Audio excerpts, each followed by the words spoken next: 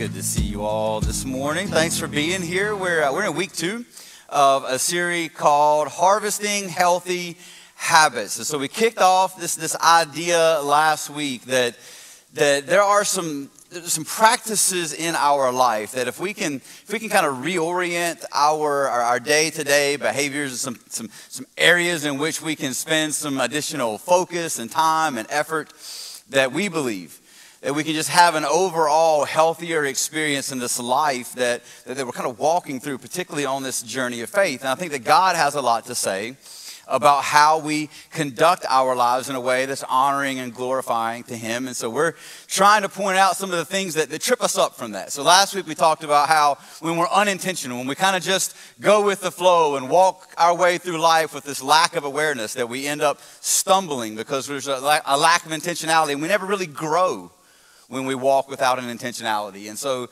talked about that last week. If you weren't here, you're welcome to check that out on YouTube or Facebook. All of our stuff is there where you can go back and catch up with us during this whatever series we're in. And honestly, as long as YouTube goes, as far as it goes back for videos for us, you can find all the videos from our sermon series there. This week, I wanted to talk about the trap, the stumbling block of comparison. And I want to do that through the lens of 2 scriptures. And so we'll jump right in with some scripture today. We're going to read 2 sections of scripture, one from the New Testament, one from the Old. And we're going to draw some applications from both. Let's read these together. Hebrews chapter 12. Not together. You don't have to read it like you did with Pastor Quentin. I'm going to read. Y'all just listen for a minute. There's a lot to read. And I'll handle that for us. Romans. Hebrews 12, verses 1 and 2. Therefore, since we are surrounded by such a huge crowd of witnesses to the life of faith, let us strip off every weight that slows us down, especially the sin that so easily trips us up. And let us run with endurance the race God has set before us. Did you know that? That God has a race that is set before every one of those who follow Him. There's a path, there's a race that's set before you. We do this, we run this race that's set before us. We do this by keeping our eyes on Jesus, the champion who initiates and perfects our faith. So that's what Hebrews has to say. Look with me now at the story, a portion of the story of the life between Saul and David. 1 Samuel chapter 18, verses 5 through 9. Samuel said, "Whatever Saul asked David to do, David did it successfully. So Saul made him a commander over the men of war, an appointment that was welcomed by the people and Saul's officers alike. When the victorious Israelite army was returning home after David had killed the Philistine, women from all the towns of Israel came out to meet King Saul. They sang and danced for joy with tambourines and cymbals. And this was their song: Saul has killed his thousands and David his 10,000s. This made Saul very angry. "What's this?" he said. "They credit David with 10,000s and me with only thousands. Next, they'll be making him their king." So from that time on, Saul kept a jealous eye on David. And when we see these 2 passages of scripture in parallel, what we see is that we are called to run the race that is set before us by keeping our eyes on Jesus. However, Saul kept his eye not on his heavenly Father, but on David. Did you know that it is really difficult to run your race when you've got your eyes on somebody else that's running their race? How many of you in here like to work out? Show of hands, be honest. Come on, where's my healthy people? All right. Cool. All right, there's our workout people. How many of you hate to work out, just to despise it? All right, cool. These are my people. I can preach to y'all. The rest of y'all, you're dismissed. You can leave. But as a matter of fact, run home. I hate working out. I hate it. I absolutely despise. I've tried it so many times in my life. I do well for a while and I give it up because I absolutely hate it. And when I do, even when I do work out, I much prefer I like to pick up everything and set them down. I like to lift, but I hate cardio. I hate the cardio. I hate to run for fun. I hate to run. I hate it. And the older that I get and the slower my metabolism goes and the more of this that just gets, I know that the only way to get rid of this is to run. And I hate cardio. Now, I haven't been in the gym for a while. It's been a minute. It's been a while. I'm in a bad, so I'm waiting for the beginning of the new year to go when everybody else goes. You know what I mean? But when I did participate in the cardio, the only way that I could do cardio, I used to come here to the Y and I'd either get on the elliptical or I'd get on the treadmill. The only way that I could make myself do it was if I secretly competed with the person that was next to me. So I always try to look for like an older person on a treadmill that was going kind of slow, and then I'd get next to them, and when they weren't looking, I'd kind of peek over to see what speed they were on, and then I set mine to the same speed, +1, because I got to win. That's what we're Americans. That's what we do. We win. We go to the Olympics, we win. That's what we do. Like, we're going to race. They didn't know we were racing, but in my head, it was a race. And so I would not quit. I wouldn't stop until they stopped, and then I'd turn mine up to the highest speed that I could and sprint, because you got to sprint to the finish. You know what I mean? And then I get done like, yes! I didn't do that in there because that'd be kind of weird. But that's the only way that I could make myself participate in cardio is if I was competing with somebody else. I'm theologically opposed to working out. I hate it.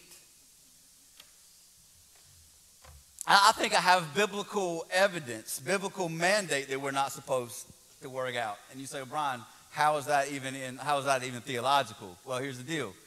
I have a verse. Because in Genesis, it says that Adam and Eve were naked and unashamed. Right? Like, you can't be naked and unashamed unless you got it going on. But there were no gyms in Genesis. There were no ellipticals in Eden. But it said that they were naked and unashamed. And the only way, that means that they had it going. Adam had like biceps and a six-pack, right? No gyms. I believe that working out is a result of the fall. I believe that calories didn't come in until we sinned. Like, I think calories are the result of the fall of mankind. But if we're gonna be in shape, if we're gonna be healthy at all, right, we have to be conscious about how we work out. And my experience in the gym and my experience working out, it's funny in the gym, maybe, but it's devastating in life. You can't run your race by keeping your eyes on what someone else is doing. So let me ask you this question. Who have you set your eyes on that isn't Christ? Who have you fixed your eyes on instead of Jesus, and you're running your race compared to what they're doing instead of what God has called you to do? Because here's the truth. If you're a note taker, you can scribble this down. Comparison is the #1 destroyer of destiny. It's awful. It's what got the devil kicked out of heaven. It's what got Satan kicked off the praise and worship team for heaven, right? That's what it was. He compared himself to the one that he was intended to glorify, but he began to compare himself to God, and not being God was jealous. And it was his jealousy and his comparison of where he stood in his relationship with God that got him kicked out of heaven. Comparison is poison. It eats at us on the deepest levels of who we are. And not only that, it's just unwise. Comparison is antithetical to wisdom. When the Apostle Paul was approached by all of these men that had a lot to say about his credentials and who is he to be talking to us about the way that we do things or whatever. So as he wrote to the church at Corinth, in his second letter to them, 2 Corinthians chapter 10, verse 12, Paul said this. He said, oh, don't worry. We wouldn't dare say that we are as wonderful as these other men who tell you how important they are. But they're only comparing themselves with each other, using themselves as the standard of measurement. How ignorant. How unwise, how ignorant is it of us to look at those who are running a similar race to us in this human, that's why they call it the human race, maybe? I don't know, that's not really true. But at least it seems coincidental to me, right? That it is a race for us. And if we compare ourselves to other people, then we've missed the call of God on our own life. As a matter of Pastor Robert Madu said it this way. He said, comparison will consistently cloud the clarity of God's call on your life. That's pretty good stuff. I'm going to run it back. Comparison will consistently cloud the clarity of God's call on your life. If you ever want to be confused about what God has called you to do, start comparing yourself to what God has called someone else to do. There is a call on the life of every follower of Christ. Here at Fusion City Church, we teach that there is the priesthood of every believer, that every single follower of Christ has been given a purpose by God where you live, learn, work, and play to be the gospel presence where you are. And God has specifically crafted and designed you to fit and to grow where you are planted. God has a call for your life, whether you're a full-time vocational paid religious professional or not. You don't have to be a pastor to be called. God has a call on the life of every believer. And if you want to miss your call, then start comparing yourself to the call of God on someone else's life. Calling doesn't have to be your career. Career is what you get paid to do. Calling is what you were made to do. It's how God made you and crafted you so that you could be exactly what he needed you to be, exactly where you live, learn, work, or play. And here's the thing.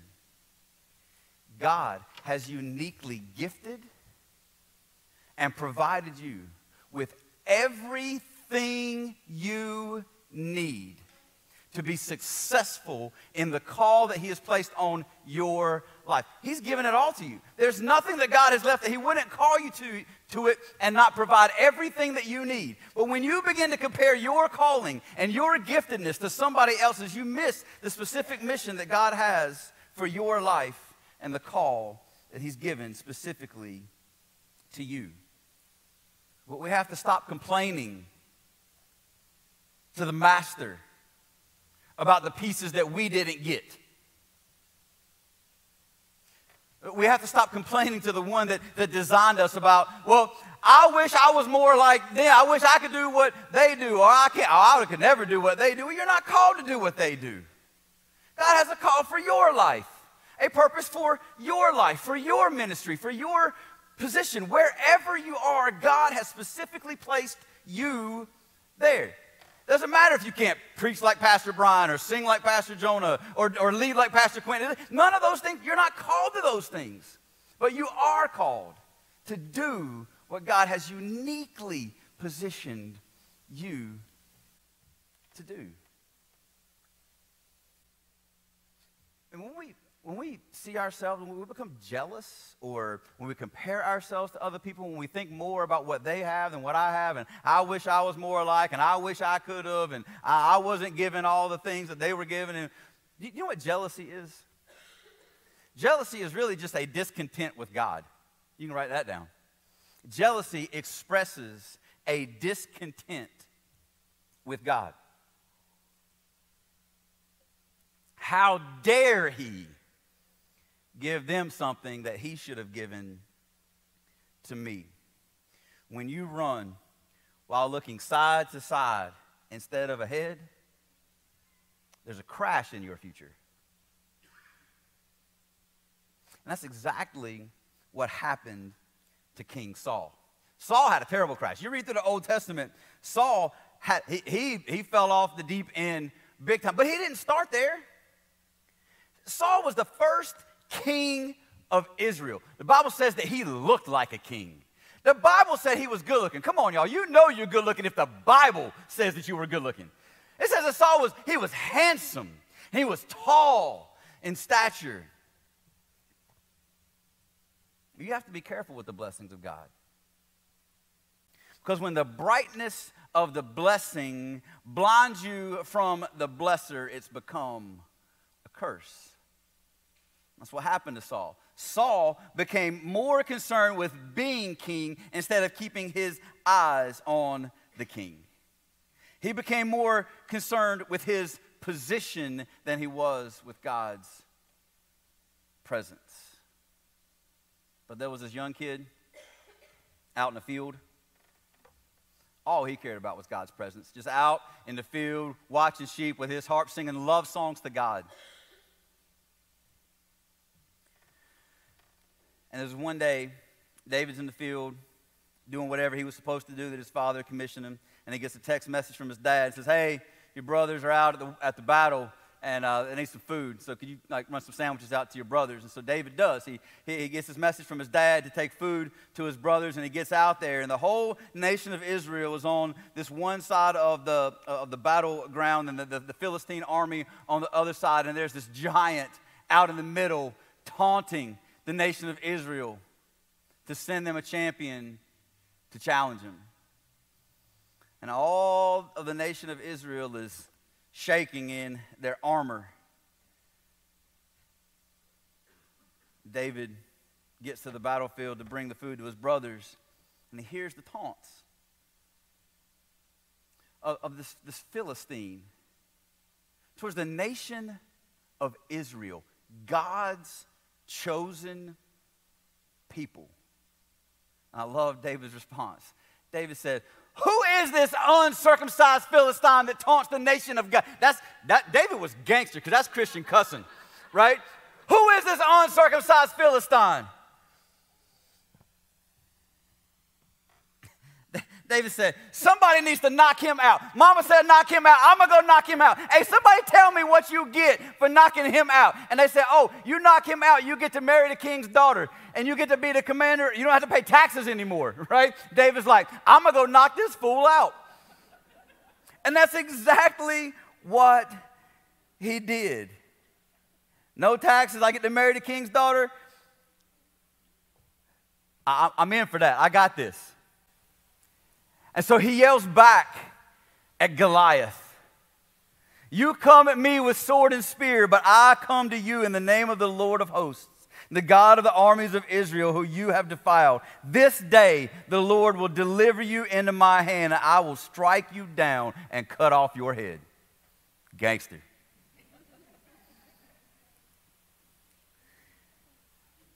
And when Goliath hit the ground, David rose up. It was a divine moment. David was catapulted from some obscure shepherd in a field to prominence among the nation of Israel. You got people they got kids putting posters of David on their wall, right? Like the David action figure. David killed Goliath with a smooth stone, and all of a sudden he's a rock star. That's it, because it was a rock. Y'all, I love some dad jokes. Y'all got to get over it.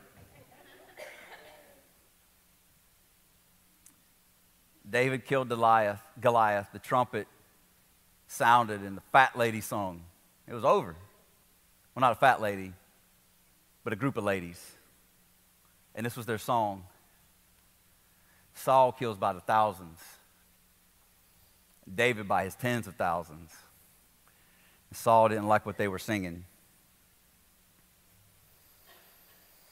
So when Saul heard this, he went from running his race to keeping his eye on David. And he's a case study for the downward spiral as the result of comparison.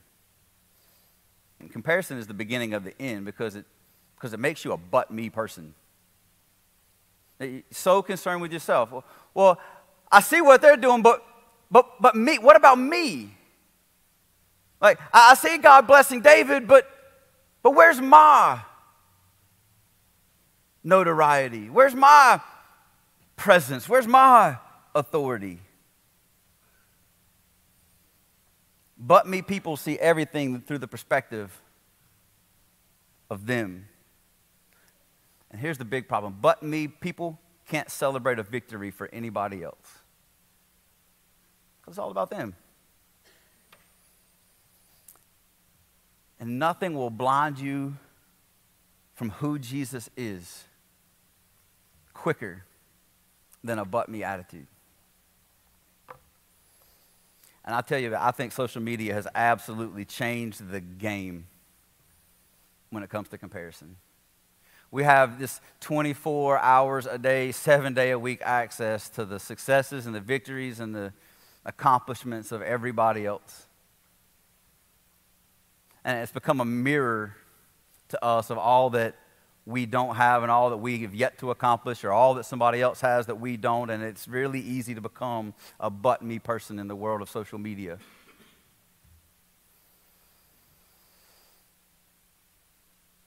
I wonder if the screens on our phones and our tablets and our computers have kind of become like the magic mirror in the story of Snow White with the evil stepmother, right? Like, mirror, mirror on the wall, who's the fairest of them all? It was a comparison thing for her. But for us, I wonder if it's not mirror, mirror, but if it's Instagram, Instagram. Tell me who I really am. Or Facebook, Facebook. Show me how my life should look. As long as we're comparing ourselves to other people, you're going to miss it. So here's my challenge. We have got to learn to celebrate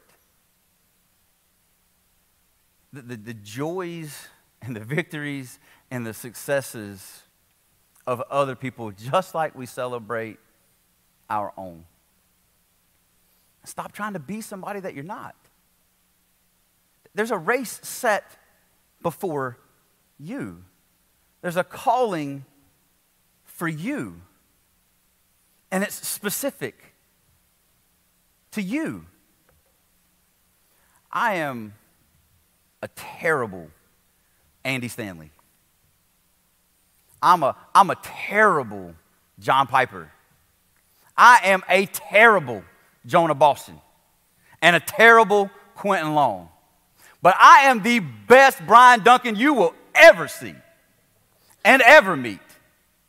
Because that's who I am. And that's who God has called me to be.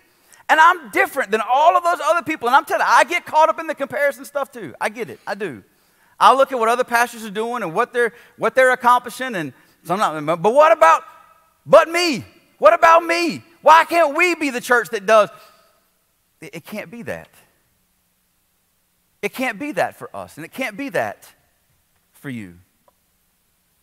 So here's the habit that I'm going to call and challenge each of us to today, and you can write this down. Make a habit of celebrating the goodness of God in and toward other people. Start celebrating them the same way you celebrate yourself. I would say do this publicly, right? We've got social media. It can be a curse when we look at it and find all the things that we're not. But it can also be a great and wonderful tool to help us change the narrative as it pertains to comparison. Imagine if we just this week uncaused, right? Just for no reason whatsoever, pick somebody that you admire or somebody that has done something and like just this pleasant and wonderful for them, and just put a post out, take a picture, put it on Instagram, send a message, do something to celebrate the goodness of God in somebody else's life, unprovoked, unsolicited. Just do it for the fun of it. Do it to celebrate how good God has been to somebody else. or something that someone else has accomplished.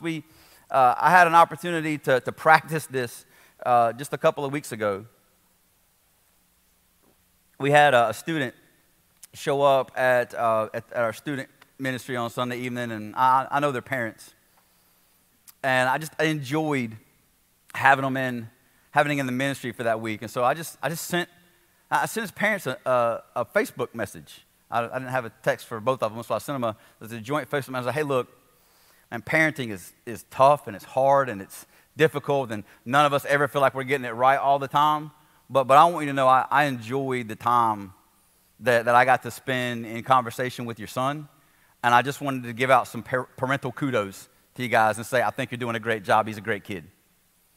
Like, nobody asked me for that, and I wasn't trying to get anything from it. It was just me trying to celebrate the successes of somebody else. I don't need to compare myself to them as parents and try to be, I'm not trying to say, oh, I'm an awful parent because they're a good parent. It wasn't that. It was just, hey, you've done something, you got something right somewhere, and I just wanted to say, well done.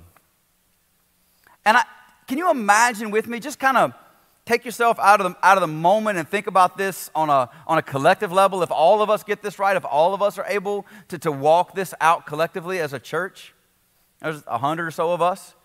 Can you imagine how awesome it would be if there was a culture among us and all of our friends that every time we see them do something right or have some success, that we just send a text message or a social media message and say, hey, well done, man. Just let me applaud you. I'll be your cheerleader for all that you're trying to do and all that you're accomplishing and all that you're getting right. I want to tell you, man, I see it, I recognize it, and I think it's awesome.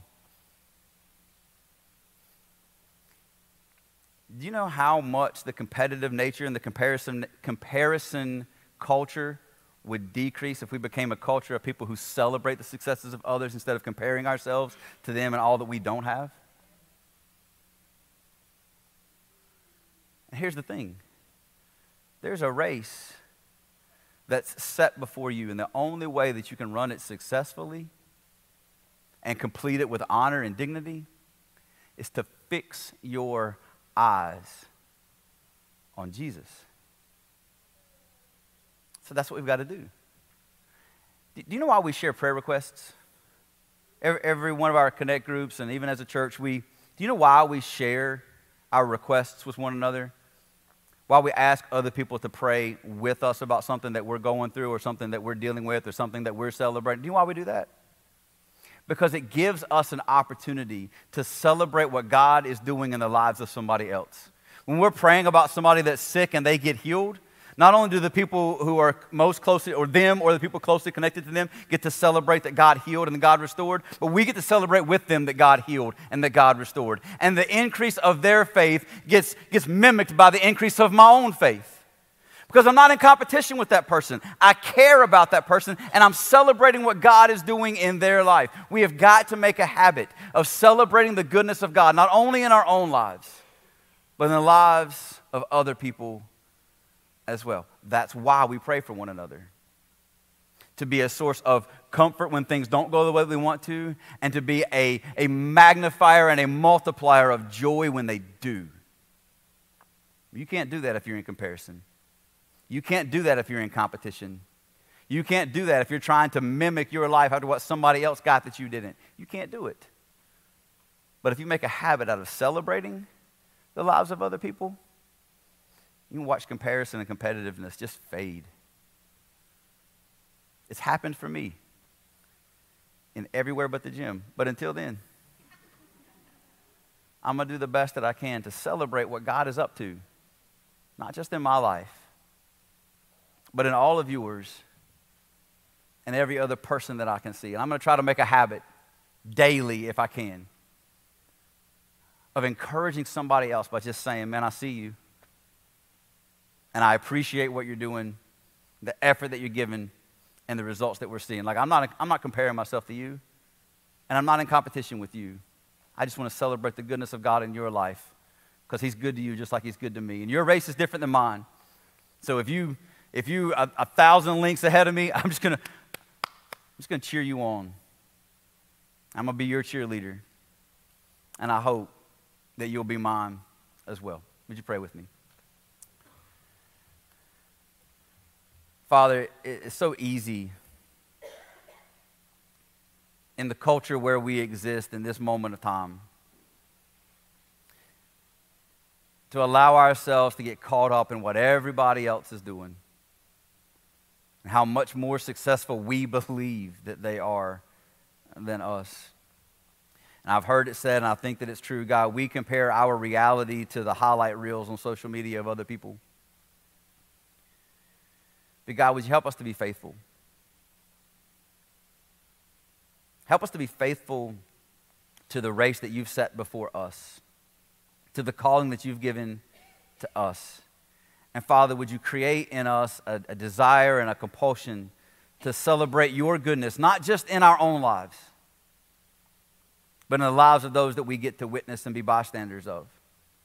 So that, Father, we can celebrate with them, multiply and magnify your glory by celebrating your goodness in the lives of others. Father, I think if we get this right, that we'll feel the trap of comparison just melt away from our lives. God, we're not in competition. We're running this race together. So, Father, help us to run it well, and we'll do the best that we can to give you all the praise and glory and honor that you're due. And we thank you, Father, that you've given us a way to do that because you've set before us the example of your Son, Jesus. Father, help us to fix our eyes on him, that we may run our race with endurance and in a way that honors and glorifies you. Father, we pray it all in his name. Amen and amen. Thank you guys so much for being here with us today. We'll be back here next week for week 3 of our series, Harvesting Healthy Habits. Until then, you guys have a great week.